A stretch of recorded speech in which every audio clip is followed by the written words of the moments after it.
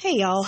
So there's a hashtag going around the social media world, Facebook, Instagram, Twitter, Blogger, WordPress, pretty much everywhere, called BoycottToSiri.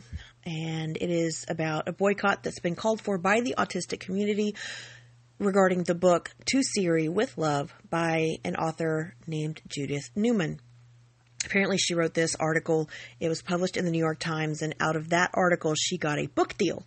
And she is making, apparently, a lot of money off of exploiting her autistic son, Gus, and blabbing all of the intimate, embarrassing, and humiliating details about Gus's life that she thinks other people will get a kick out of and laugh at and pay her to do so.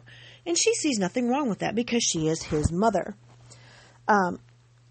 She got an interview on a radio show not too long ago where she goes into detail about the book, and they briefly highlight the boycott that has been gaining popularity and gaining ground from the autistic community because we don't like our private details being shared without our consent.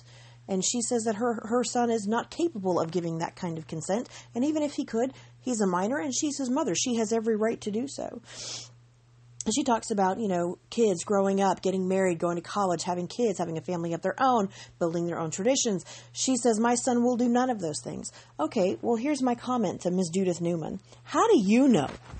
Okay? Excuse you, lady, but since you treated your kid as someone who is limited in what he can do, you may actually have emotionally abused him into not being able to do anything at all.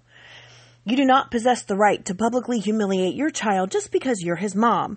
What you have written is not touching, it's terrifying. It's not sometimes horrific, it's all horrific. You just don't get it. Your writing about this boy's embarrassing details of life is going to color people's perception of him for the rest of his life. He'll never be able to erase it. He can never escape it. As for your detestable and Nazi-ish desire to force a vasectomy on him, you may think he doesn't have the emotional maturity to handle fatherhood, but what 18-year-old does? And what about when he's 35 and is fully capable of doing so? He'll have to undergo yet another medical surgery to reverse what you've done to him, and that's no guarantee that it can be done successfully. So you will have denied him the chance to ever be a father. Then again, with you as his mother, maybe it's better that at least one branch of your line is eliminated. You are so blindly focused on what you think Gus can't do that you fail to foster an environment where he could do so much more than your feeble brain can conceive. I can fully see why Gus has such a connection with Siri. The machine treats him better than his own mother. Rant over. Y'all have a good night.